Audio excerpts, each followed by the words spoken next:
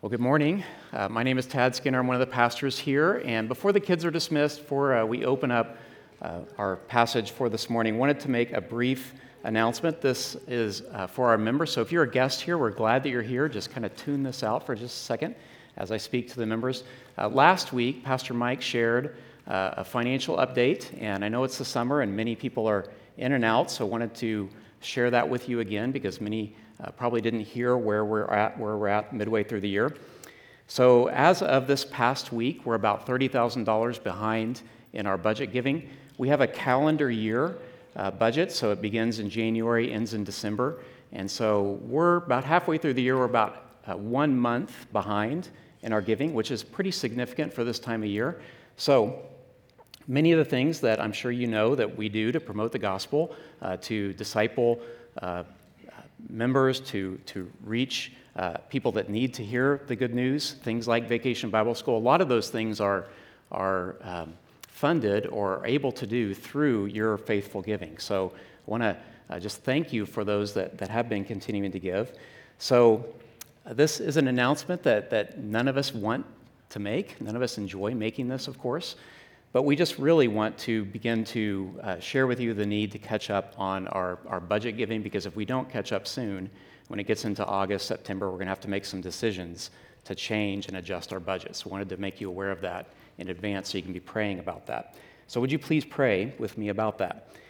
We know that our offerings to God are not to be born out of compulsion, not to be coerced, so that's the furthest thing that we want to do. We just want to remind you that God is the giver of all gifts, all good gifts, that He has given us every possession already, that we are merely stewards of what He's given us. We're just shepherding along the gifts and possessions, finances that He's given us. So I want you to pray about how you might give and how we might joyfully give in response to what Christ has already given so richly and shown us an example of that in sacrificing Himself for us, so to give in that way as well. So would you please pray about that in the coming weeks, and would you pray with me about that right now? Father, we praise You for Your provision to and for us. We know that You are concerned first and foremost in matters like this with our hearts. And so, God, we ask that You would guard our hearts as we look at our finances, guard our hearts as we consider what we ought to be giving to You as a sacrifice for what You've already given to us. Father, we pray for Your peace as we seek to honor You. We pray that Your name would be made great and Your gospel spread all through Tempe and the world through us, Your servants. We pray this in Jesus' name. Amen. Well, hard transition from that to our passage. Kids, or parents rather, of kids up through 5th grade, you can take your kids out to the patio. There's some wonderful volunteers with the Gospel Project. You're welcome to keep your kids in here if you want, but your choice as to whether you leave them with us or you take them out to the patio and they'll be taken to their classroom. So let me just orient us a little bit to where we are. It is the summer. We have guests, so we're halfway through our study of the book of Mark. We started in January, we'll end in December, so we're about halfway through the Gospel of Mark. It's the second book in the New Testament, so go ahead and turn there now. We're in Mark chapter 10, and if you don't have a Bible, there's a Bible under the seat in front of you. It's a blue Bible. It's on page 493 of those Bibles if you don't have one. And our passage today is about marriage. So I'll aim to show us in Scripture that Jesus wants us to see the meaning of marriage, He wants us to see the heartbreak of divorce, and He wants us to see the redemptive power of God. So some of you know this, I have the unique opportunity to do to see some wondrous things in my job, my other job. In addition to being a pastor, I'm also a psychologist. I'm a Christian counselor, and part of what I do is marriage counseling. So I've seen some of the highest highs and some of the lowest lows within a marriage. We have, in our closest relationships, we have such a great capacity to spur one another on to greater things, to challenge each other to be better than what we are. But also, on the flip side of that, in our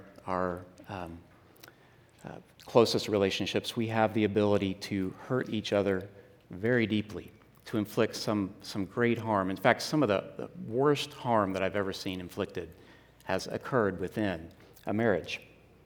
And then there's some pretty sweet things that I've witnessed as well. Couples that are 30, 40, 50 years into marriage that are giving to each other sacrificially.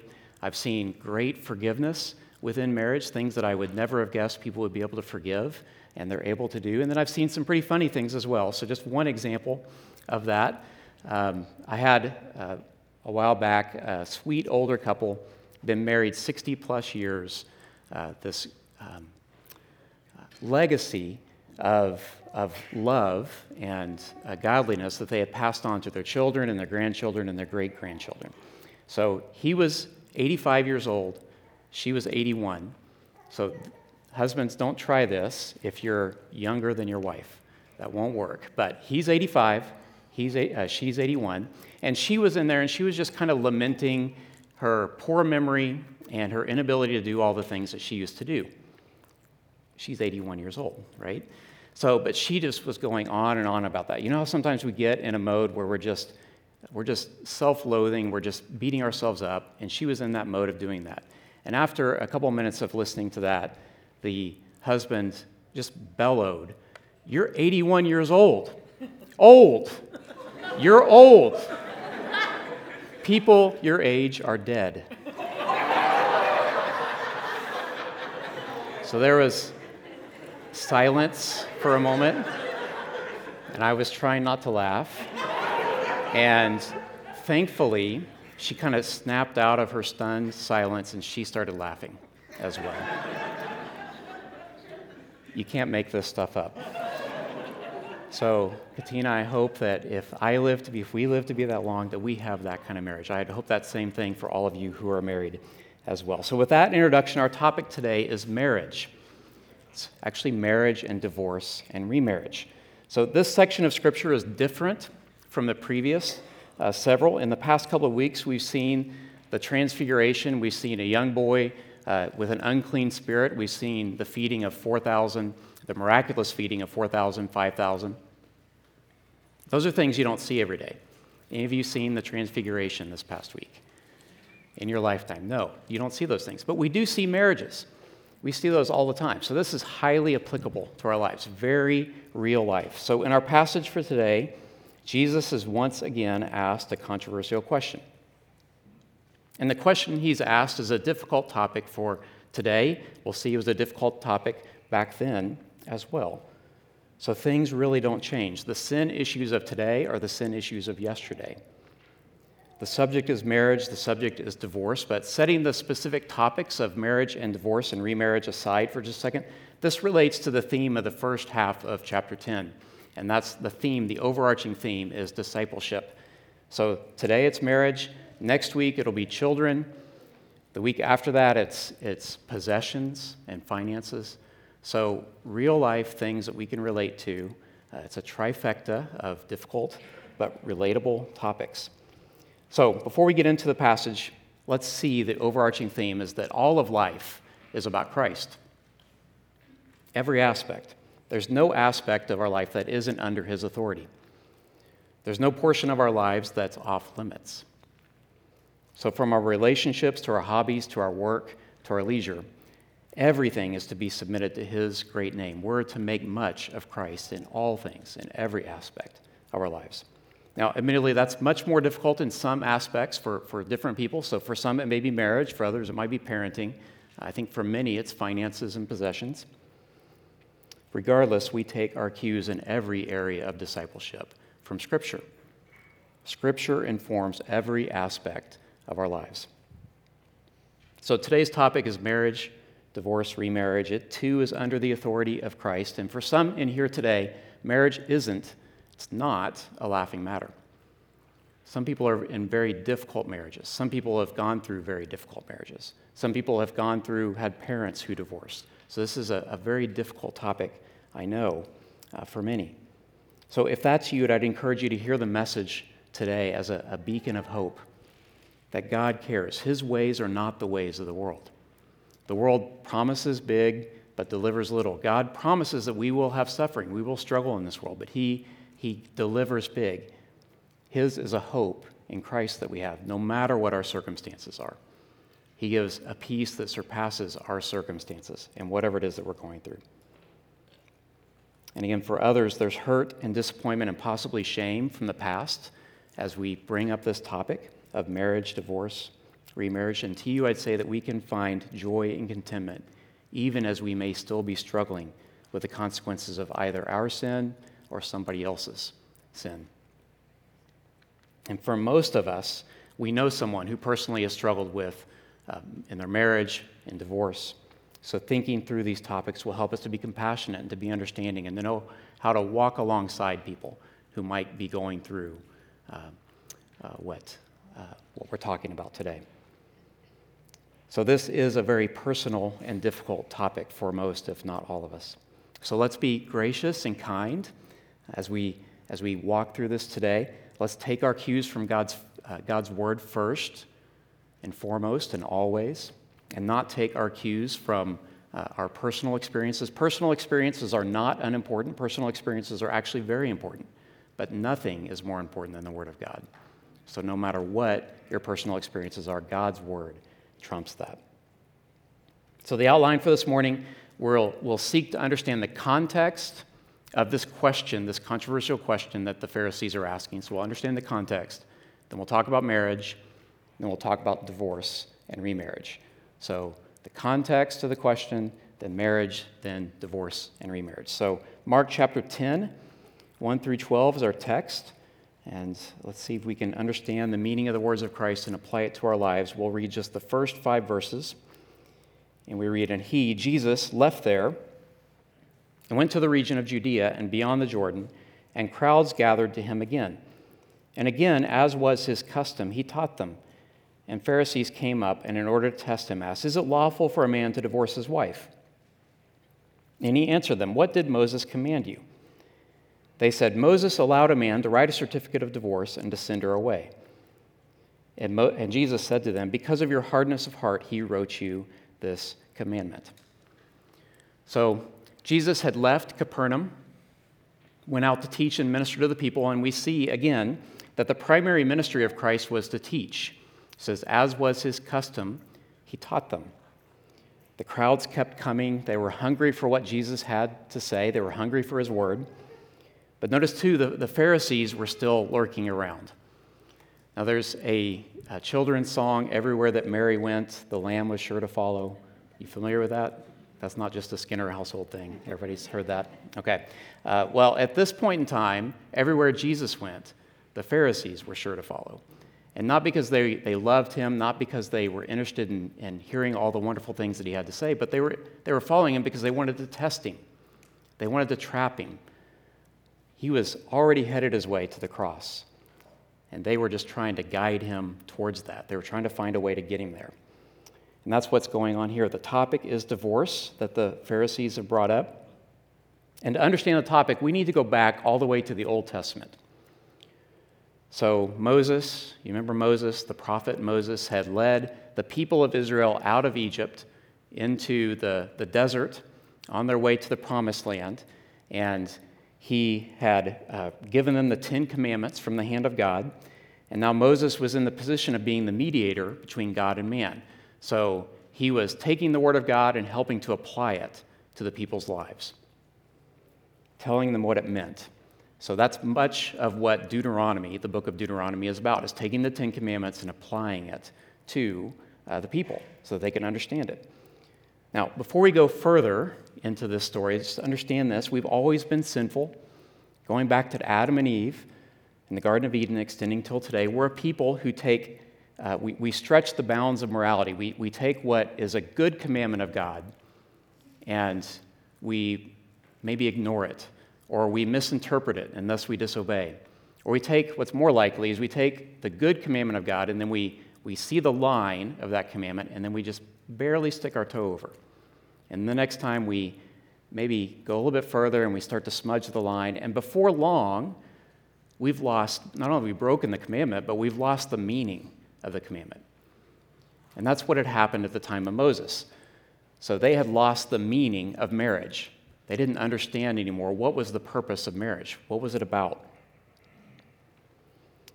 So a good thing given by God had been distorted. So the people of Israel were sinning by treating marriage flippantly, by making a mockery of marriage.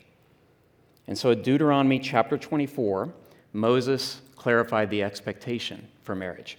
So in that passage, he makes an allowance for divorce. Now, why does he make an allowance for divorce? Well, if we cut right down to the bottom line, he knew that people were going to sin. We're a sinful people. They were already sinning. And he was creating that or writing Deuteronomy 24 to protect women. So remember back in that time of Moses, it was a male-dominated society. The men held most, if not all, of the power. Now, follow me on this. This will take a little bit of thinking, so pay attention to this and try to turn on your brains for just a second. So apparently some men, they would get married, man and woman were married, and then the man would divorce his wife, go have an affair or go be with other women, and then at some point later in the future, he would remarry that wife. So she couldn't get remarried, only to him could she get remarried. So it was a loophole. It was disgusting. It was exploitation. It was a distortion of God's good intention for marriage.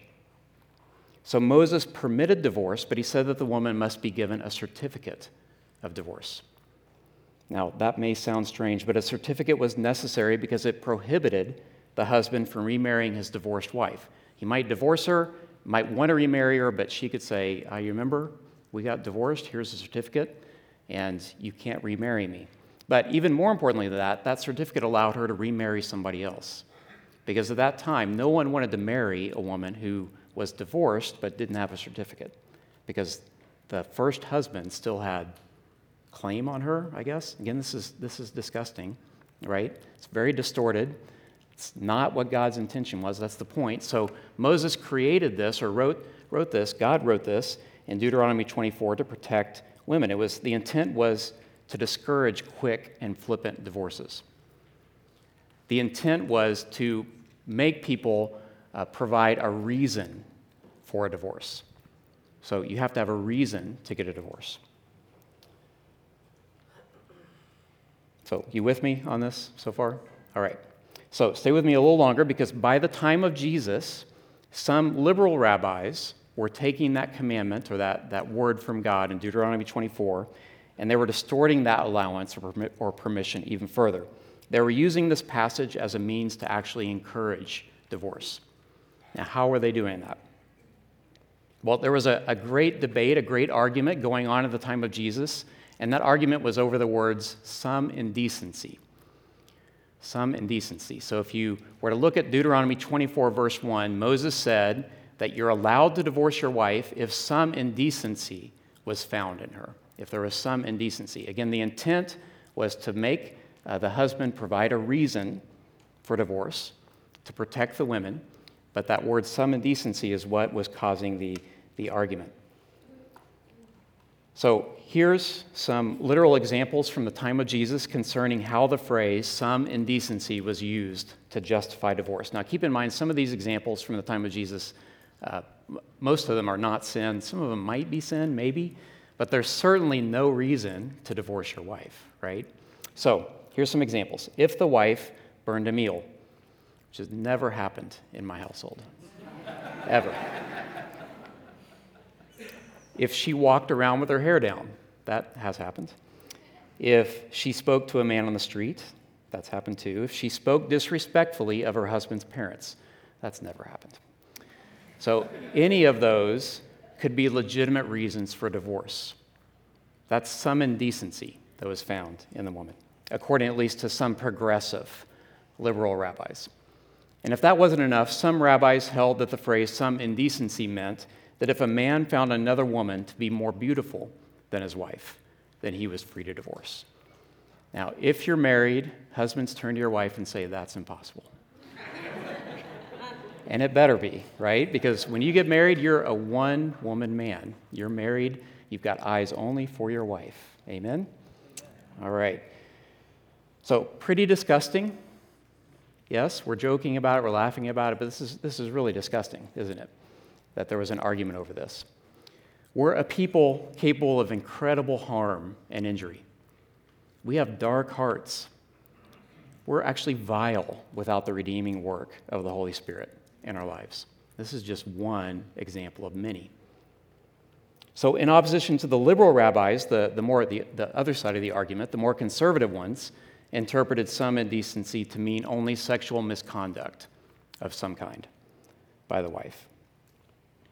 So the Pharisees were putting Jesus in the middle of this argument. They were trying to draw Jesus into a trap. Perhaps they were trying to have the same end as what happened to John the Baptist. You remember in Mark chapter 5, when John the Baptist had called King Herod out for taking his brother's wife, and he ended up in prison, and then he ended up without his head. I think the Pharisees were hoping for a headless Jesus at the end of this, so they were trying to trap Jesus in some way and get him in the middle of this argument. So let's look now at how Jesus responded to this question. Let's read. Let's go back to Mark chapter 10, verse 2, and we'll read through verse 9. So beginning in verse 2. It says, "And Pharisees came up, and in order to test him, asked, 'Is it lawful for a man to divorce his wife?' He answered them, 'What did Moses command you?' They said, 'Moses allowed a man to write a certificate of divorce and to send her away.' And Jesus said to them, 'Because of your hardness of heart, he wrote you this commandment. But from the beginning of creation, God made them male and female. Therefore, a man shall leave his father and mother and hold fast to his wife, and the two shall become one flesh. So they are no longer two, but one flesh. What therefore God has joined together, let not man separate.'" So again, the Pharisees are trying to put Jesus in between the liberals and conservatives, if you will. They're expecting him to answer whether a man can divorce his wife for any reason. But I think we've seen, have we not, that we can't control Jesus. You can't control Jesus. Rather, he doesn't answer their question. He doesn't really get to the question, but he gets to the heart of the issue. He answers really the main purpose of this. And this is, I think, the Jesus that makes us a bit uncomfortable at times. It makes us uncomfortable because he doesn't give the answers that uphold the culture. He doesn't give us the answers that always make us feel good about ourselves. He doesn't appeal to his personal experience in answering these questions. Rather, he drills down to the core of the issue and answers with the Word of God. He answers with Scripture. Now, wouldn't you rather that the answer to moral issues sometimes be something that draws from your personal experience? I mean, I'm sure that Jesus had an Aunt Sally who maybe when, 10 years ago, his Aunt Sally divorced, and now Aunt Sally is just so much happier now in her life. And so he could have used his personal experience and answered their question that way. Well, my Aunt Sally, she got divorced, and she's so much happier now, and so I think divorce is okay. So you can divorce for any reason that you want. He could have used his personal experience, but no, he used Scripture. Jesus isn't like anyone else. He doesn't fit into the categories that we would like him to. The Bible is his authority. He interprets Scripture with Scripture. He takes the words of Moses in Deuteronomy and he helps us to understand them not from personal experience, not from cultural experience, not from emotional experience, but from Scripture. That's so different than the way that I often do things, and probably you as well. I have to remember that Scripture is grounded in an unchanging and a perfect God. My personal experiences are grounded in shifting sand. My personal experiences are fickle. They're dependent on my emotions. They're dependent on my often imperfect desires. I'm 49 years old. I thought I had everything figured out, most things figured out, when I was in my 20s. I can look back now, 20 years ago, and see how wrong I was on certain things. When I'm in my 60s, if God lets me live that long, I will look back to this point in time and see how wrong I was in certain areas as well. My personal experiences are wrong. My emotions are wrong at times. But beyond that, who's to say that my own personal experiences are better than your personal experiences at determining moral issues? what's right and what's wrong. Maybe yours are more authoritative. Maybe you're more enlightened than I am. And who's the arbiter of that anyway? Or who's to say that the cultural view of today is better than the cultural view of 100 years ago or 100 years from now? Or that this culture, right here at this time, this place where we are, this culture is more authoritative or better than that of the culture in East Asia or Sub-Saharan Africa or the Middle East. Friends, if you're a believer in Christ, we must remember that we seek our authority not in ourselves, not in our culture, but in the Word of God. And if you're not a believer in Christ, but you're here today, we're so thankful you've chosen to join us today on this hot day, to brave the hot weather, to be here with us. We can't go into detail on all of the wonderful character qualities of God, who He is, how He's good and kind and just and loving and compassionate. But stick around, keep coming back, and you'll hear all of those things over time as we go passage by passage through the Bible. And it's His character that undergirds His authority. It's because He's good that we can look to and trust His authority. Even in the hard things of life, we can do that. So think about your character for just a moment. It's not so good, at least not all the time, is it good? And if we think about our culture today, it's even worse, isn't it? Even worse than what you think your character might be. So why in the world would we take cues from the culture or from ourselves on issues of morality or on issues of anything? God's word is His authority, is our authority. And it is grounded in an unchanging, perfect, holy God who exists above culture and above us, who isn't driven by His emotions or by changing tides of the winds. So, that's what Jesus did. He looked to God, He looked to Scripture as the authority. So what did Jesus actually say? Well, Jesus spoke Scripture. Verse 6, if you look back at verse 6 with me, verse 6 is a quote from Genesis 1:27, and then verse 7, and then the first clause of verse 8 are quotes from Genesis 2:24. So we tend to think that marriage is a man-made construct, that this is a social thing. We invented marriage. But you see that word wife in verse 7? Again, that's a quote from Genesis 2:24. That's before Adam and Eve sinned. That's before the fall, before sin entered into the world. God initiated marriage. God invented marriage. Marriage was an original part of God's good plan for us. And marriage, just like everything else, has been distorted by sin. It's been distorted by the fall of man. But marriage is still part of God's good plan. Jesus affirms that marriage remains part of God's good plan in verse 9. Marriage is to be highly valued as one of the largest foundations and building blocks of society. And as such, it shouldn't be entered into lightly, and it shouldn't be exited lightly either. So notice that the Pharisees ask a question about exiting marriage, and Jesus answered them by pointing out the value of marriage. One Bible scholar put it this way. He said, Jesus endeavors to recover God's will for marriage, not to argue about possible exceptions to it. His opponents ask what is permissible. He points to what is commanded.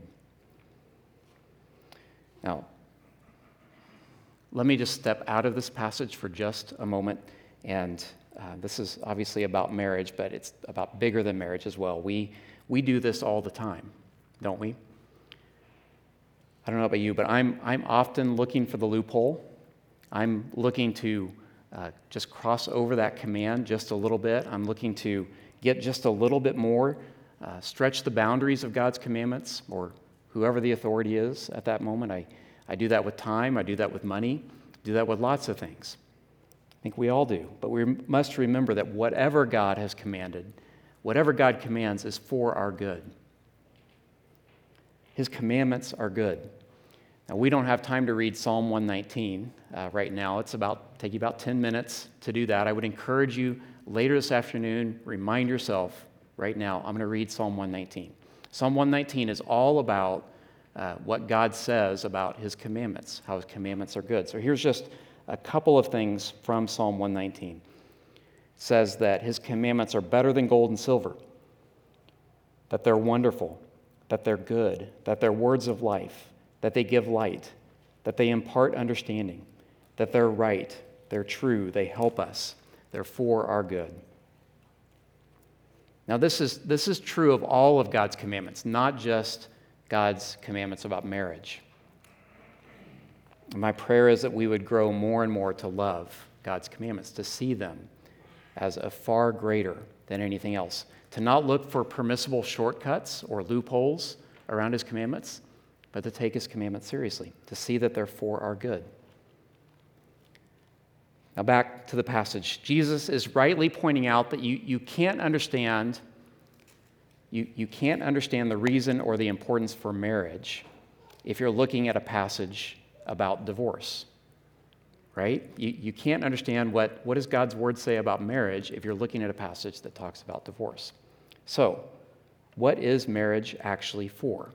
Well, he points us back towards when marriage was initiated, back in Genesis 1 and Genesis 2. He reminds the Pharisees and us of the importance of gender in marriage. In Jewish custom back then, the woman has few rights. The husband is the Lord of the house. But Jesus quotes Genesis 1:27, reminding us that God created male and female. God engendered humanity, meaning that he established man and woman as separate from each other, as different from each other, but as equal to each other, and as ones who would join together in marriage. And then in verse 9, he instructs us that God is the Lord of the marriage. It's not the man who is the Lord of the house or the Lord of the marriage. It's not the woman who is the Lord of the marriage. It's God. It says, what therefore God has joined together, let not man separate. And then he also reminds us that the relationship between a husband and a wife is more important than the relationship between a father and his daughter or a mother and her son. Again, quoting from Genesis 2:24, he shall leave his father and mother and hold fast to his wife. So Jesus shows us that a husband's allegiance is first and foremost to his wife, not to his parents, not to his children, but to his wife. And the same goes for the wife towards her husband. And that can be extended naturally to other things as well.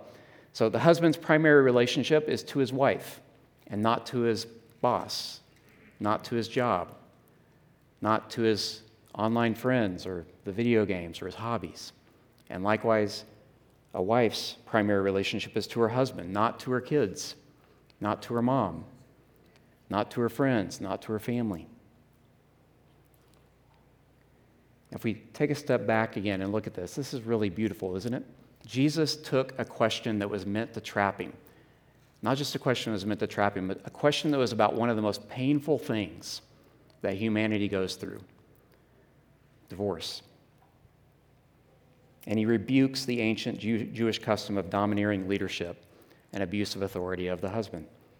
And he rebukes our culture, which at times pushes us to value people and things over and above our spouse. Now, I would be remiss if I didn't point out the ultimate meaning of marriage, the ultimate purpose. That's further revealed later in Scripture. Specifically, it's revealed in Ephesians chapter 5. It's another passage maybe you can read this afternoon. I think it's Ephesians 5, 22 through 33. I think it is, the whole passage. We're just going to read a portion of that. Verse 24 says, "Now as the church submits to Christ, so also wives should submit in everything to their husbands. Husbands, love your wives as Christ loved the church and gave himself up for her." And then in verse 31, again quoting from Genesis, "Therefore a man shall leave his father and mother and hold fast to his wife, and the two shall become one flesh." This mystery is profound, and I am saying that it refers to Christ and the church. So we know from Genesis that marriage was invented by God for our good. And it wasn't merely invented because of loneliness. It wasn't invented to keep guys out of trouble. It's created in order to point us towards Christ. When a husband lovingly leads his wife, when he's gentle, when he's kind to her, when he gives freely of himself to her, when he sacrifices himself for her. When he does those things, he's imitating Christ. His wife, his children, and the watching world all get a small glimpse of what is to come, the marriage, the ultimate marriage between Christ and his people, his bride, the church. And when the wife lovingly submits to her husband's godly, healthy lead, when she respects that lead, when she looks to him rather than to a fallen world, when she does those things, she's living out the way that the church is to respond to Jesus. And the watching world, her kids, everyone around her gets to see a small glimpse of the relationship between Christ and the church. Now that's not easy at all. Whether you're the husband or the wife, those are both difficult tasks. This is a difficult thing to do. Marriage is difficult, right? I mean, that's what I've heard. That's not from my own experience. Every moment with you has been pure bliss. I'm sure you can say the same thing. Yes. Really, though, marriage is difficult. It's not an easy thing. Our marriages are meant to be a picture of the gospel. And when we do that well, we are glorifying Christ. And it takes people around us to help us to do that well. A church who is praying for us, supporting us, encouraging us in that.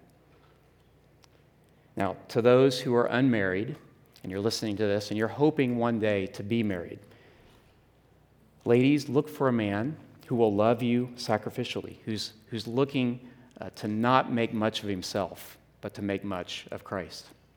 Someone who loves Christ. And men, look for a woman who submits herself to Jesus, who's not looking to make her own way, someone who loves Christ. And to those who are single, marriage is not the promised land. It's not a better state of being than singleness. Scripture exalts singleness. Read 1 Corinthians 7 to get a glimpse of what God has to say about singleness. Jesus was single. Paul was single. Singleness is not a second-class status. This passage is about marriage, so that's what we're talking about today. But singleness is not a lower state of being. All right, let's move on to the final 3 verses in our passage. So reading from Mark 10 through 12, and we read, "And in the house the disciples asked him again about this matter, and he said to them, 'Whoever divorces his wife and marries another commits adultery against her. And if she divorces her husband and marries another, she commits adultery.'" So Jesus and his disciples move away from the Pharisees, from the crowd. They enter into a private setting, and as was the custom, the disciples are questioning Jesus. They don't get it. Now, this is encouraging to us. Jesus' teaching was so countercultural, so extraordinary, that they had to ask him more questions about this to clarify this. And so that's what's happening here. Jesus, help us understand, what did you really mean when you said this? And by the way, would you go back and answer the question that the Pharisees asked? So Jesus answered the Pharisees' questions about divorce by answering about the true purpose, the true meaning of marriage. And again, it's not something that can be dissolved at a whim. It's a sacred covenant made before God. It's not about having a wife as a possession. Instead, a wife as a partner, bone of my bone and flesh of my flesh, as Genesis 2:23 says. So what about divorce and what about remarriage? Well, I mentioned at the beginning of our time today that this was a topic that I would imagine has touched all of us. All of us know somebody, at least, who's been through a divorce. Friends, no matter the cause, divorce is a tragedy. It's devastating, and it's heartbreaking. It wasn't God's plan from the beginning, and it's never, ever to be celebrated. I told you at the beginning, I do marriage counseling, and occasionally I will have somebody in my office who just went through a divorce, and they will be celebrating that divorce. And on one level, I can get that when I understand what they've been through and some of the situations, but divorce is never, under any circumstances, something to celebrate.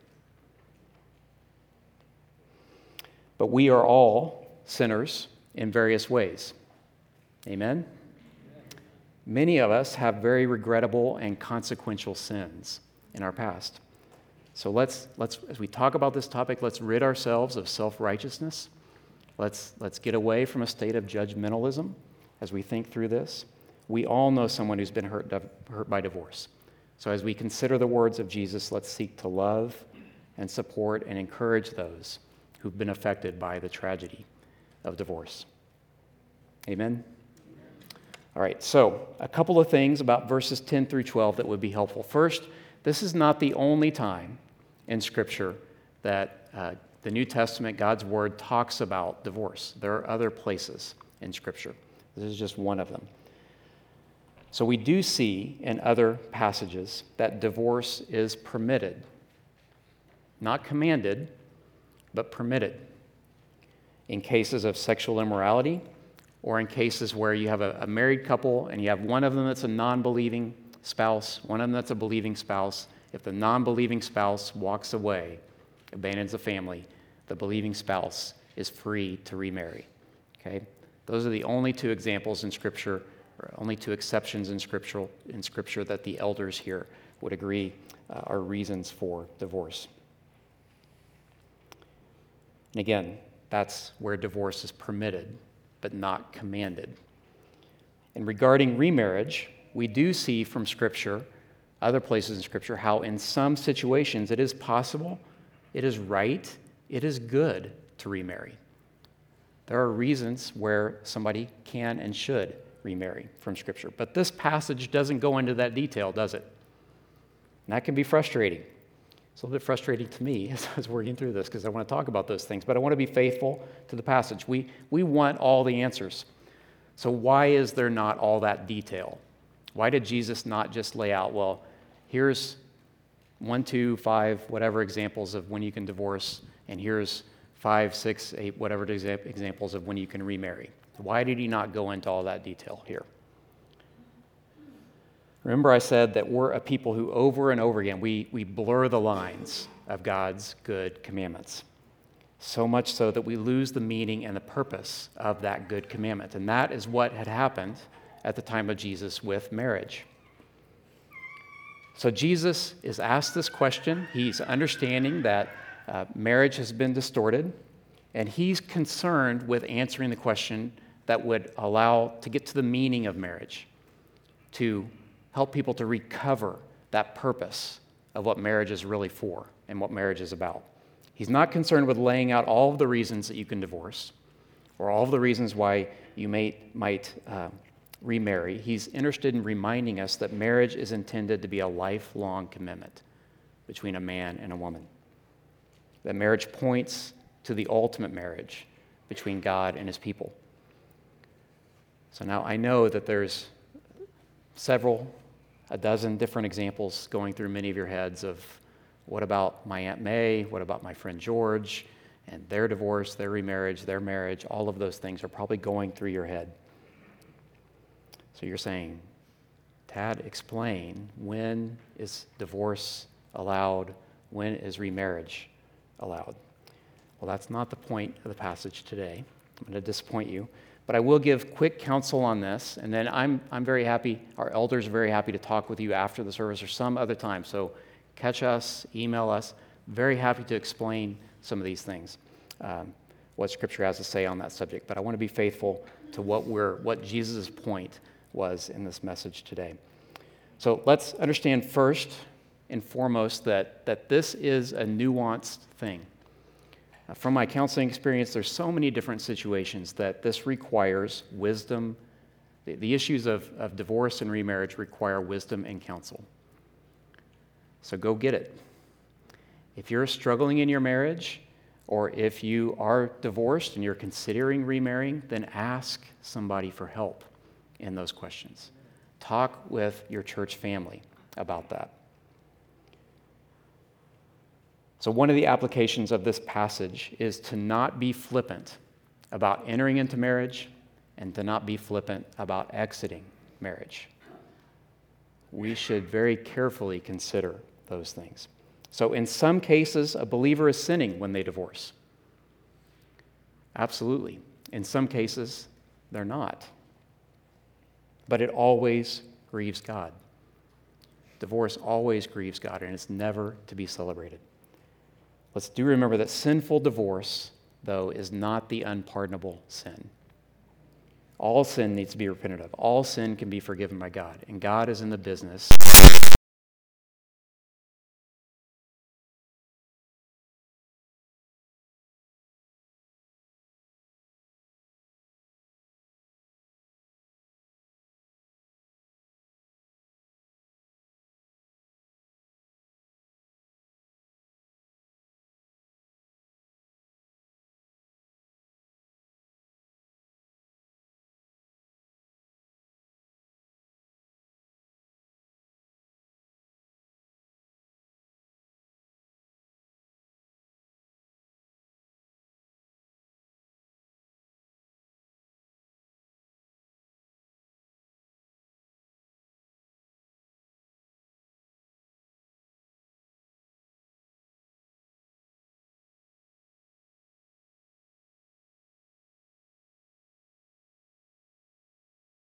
well.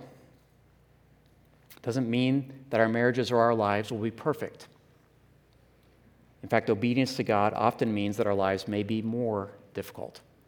But obedience to God always leads us into the protection of God. His plans, His word, His commandments, as are outlined here, are perfect for us and are good for us. They're better than ours. So what Jesus wants us to remember here is Scripture. He wants us to remember the goodness of God's commandments, even in the most difficult of experiences. He wants us to look to Scripture for the meaning of marriage, for the tragedy, the heartbreak of divorce, and for the power of God in redemption. The ugliness of sin has been around since Adam and Eve. Divorce had become a flippant, casual thing at the time of Jesus, just like it is in our lives today, in our culture today. So Christians, let's resist that culture. Let's lift up the marriages in our church. Whether you're married, single, divorced, widowed, remarried, let's lift up the marriages and value the marriages in our church. Let's not take what seems like an easy way out when marriage isn't what it seems like it ought to be. Those of us who are married, let's seek to remember the meaning of marriage, that our marriages are meant as a celebration and as a form of worship. They're meant to point towards the ultimate wedding feast that is to come between Christ and his people. And let's end well by valuing what God has given and what he's commanded us. Let's pray.